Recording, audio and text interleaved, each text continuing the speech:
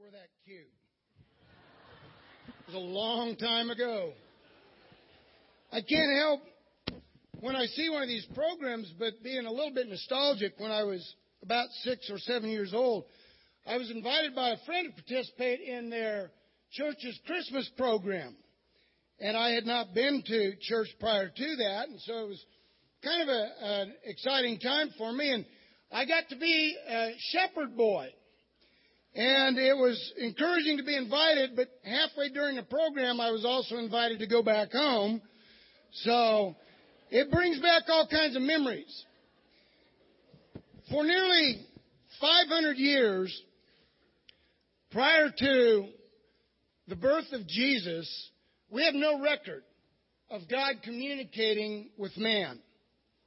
There was a period of absolute silence, because during the period prior to that, God's people had stopped appreciating God. And God had almost become a burden to them. To take time out to worship Him, to bring offerings to Him, to communicate with Him, had become more of an obligation. And God was hurt by that, because He felt so strongly about His people. And you can imagine as a parent what it would feel like for your child to just utterly reject you, or to, at the very least, be dismissive of you. And it grieved God.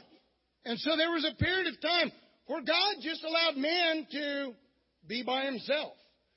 And during that period of time, God's people had gone from being the favored people who had experienced so much blessing to becoming a completely conquered people who were literally living out every day the consequences of their choices for treating God with contempt.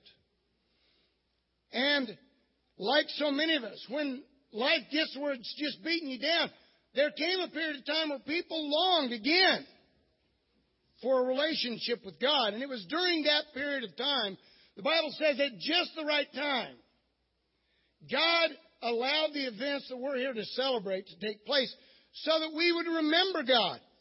In Luke chapter 1 verse 26, it says, in the 6th month, God sent the angel Gabriel to Nazareth, a town in Galilee, to a virgin pledged to be married to a man named Joseph, a descendant of David. The virgin's name was Mary.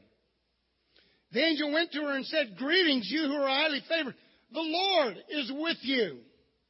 That statement alone is a very profound statement, because there had been such an absence of the feeling of the presence of God that for Gabriel to literally come to Mary and say, "Mary, God is with you." It's a reminder.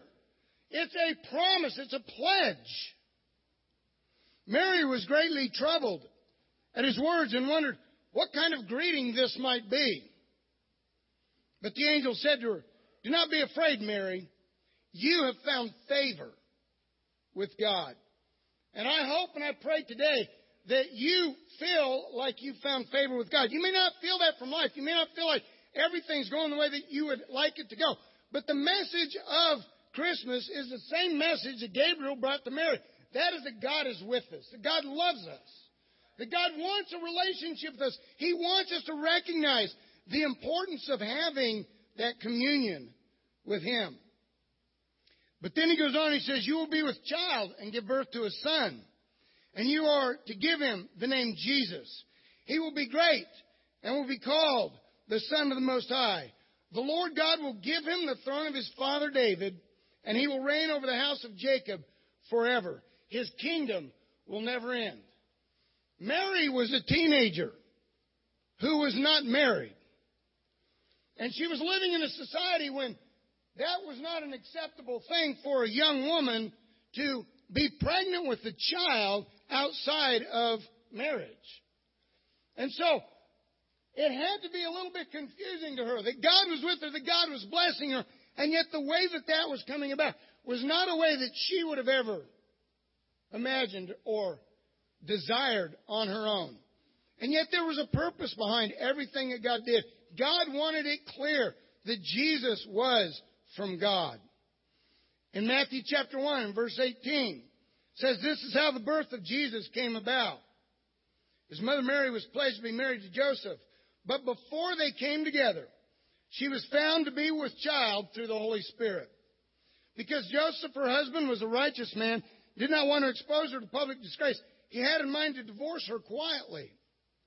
But after he had considered this, an angel of the Lord appeared to him in a dream and said, Joseph, son of David, do not be afraid to take Mary home as your wife, because what is conceived in her is from the Holy Spirit.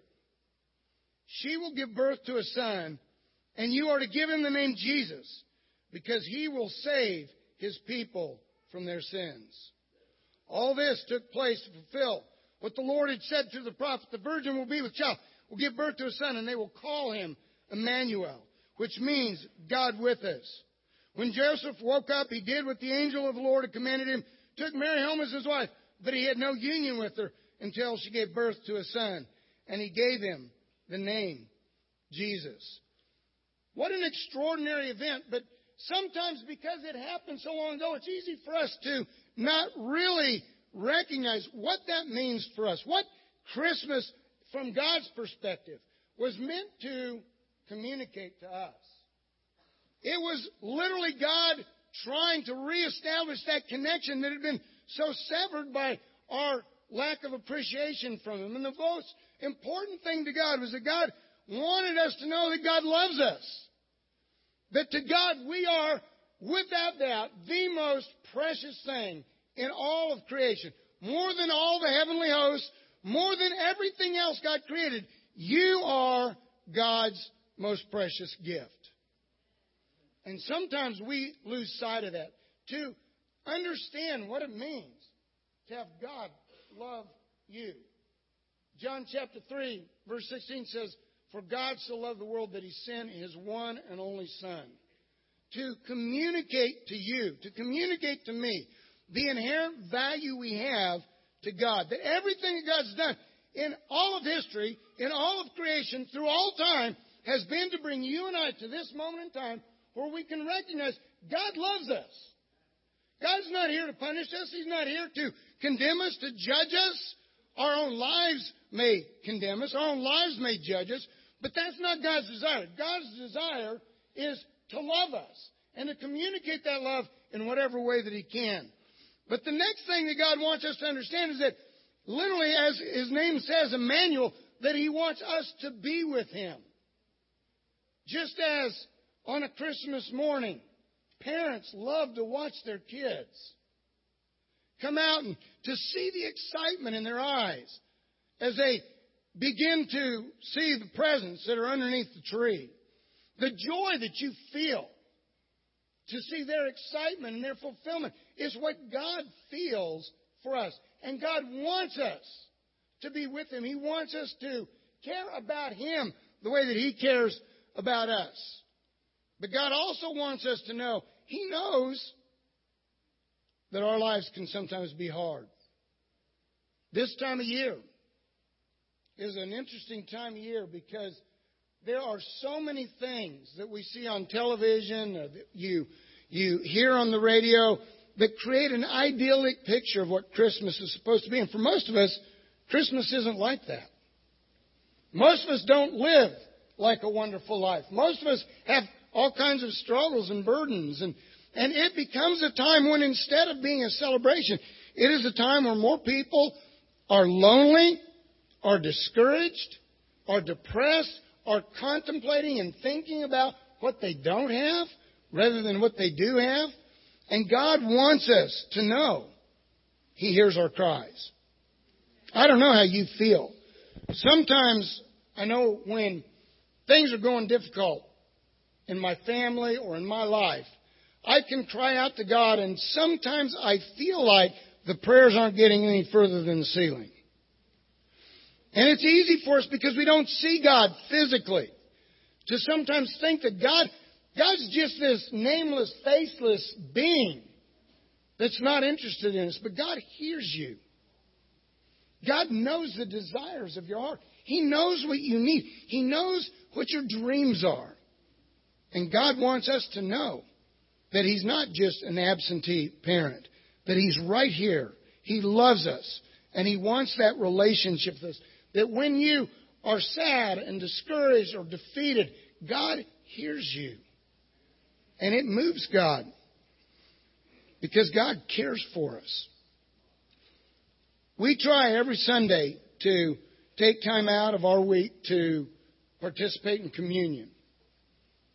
And part of the purpose of communion is to remember the cross, yes, but more than that, to remember what the cross symbolized. It was the extent that God was willing to go for you and for me, because there was nothing else He could conceive of. The author of creation couldn't think of anything else that would communicate better to you and to me the depth of His love for us than to send His one and only Son to pay the price for the consequences of our sins. That in that one moment, as Jesus willingly went to the cross, that was God communicating to you just how far He'll go to have that relationship reestablished with you. And God is faithful. God is true to His promises.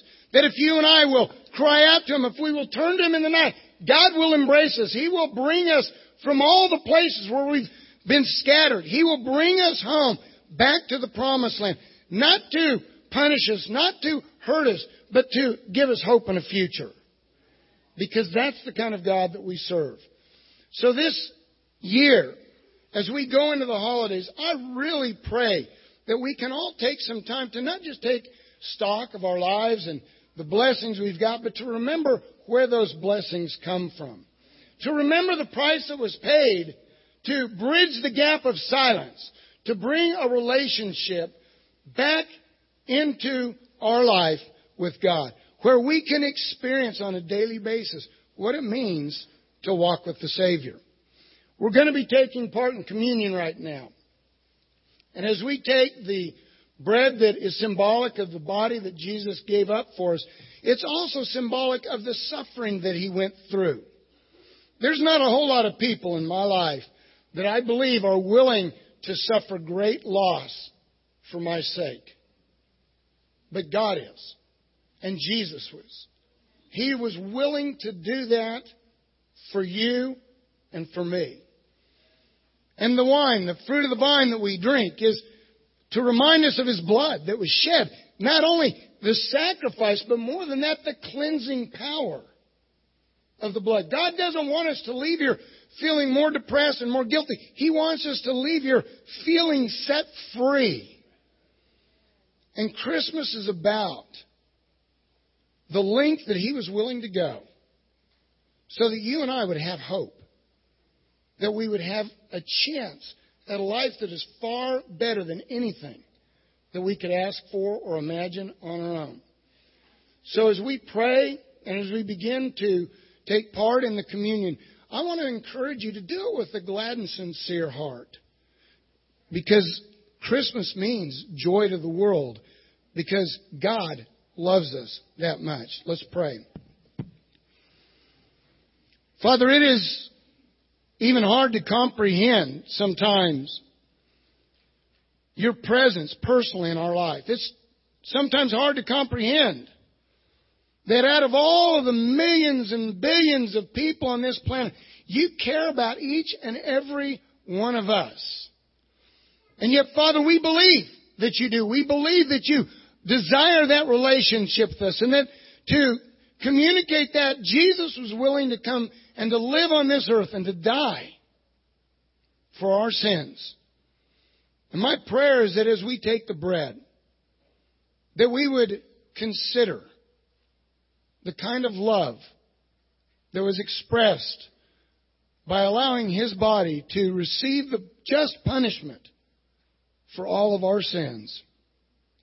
And as we take the fruit of the vine, that God, it would remind us of the cleansing power of His blood that can set our conscience free from any act of sin, as long as we're willing to turn to You and trust that You love us so much that Your desire is not to judge, not to condemn, but Your desire is to set us free. We love you. We ask all these things in Jesus' name. Amen.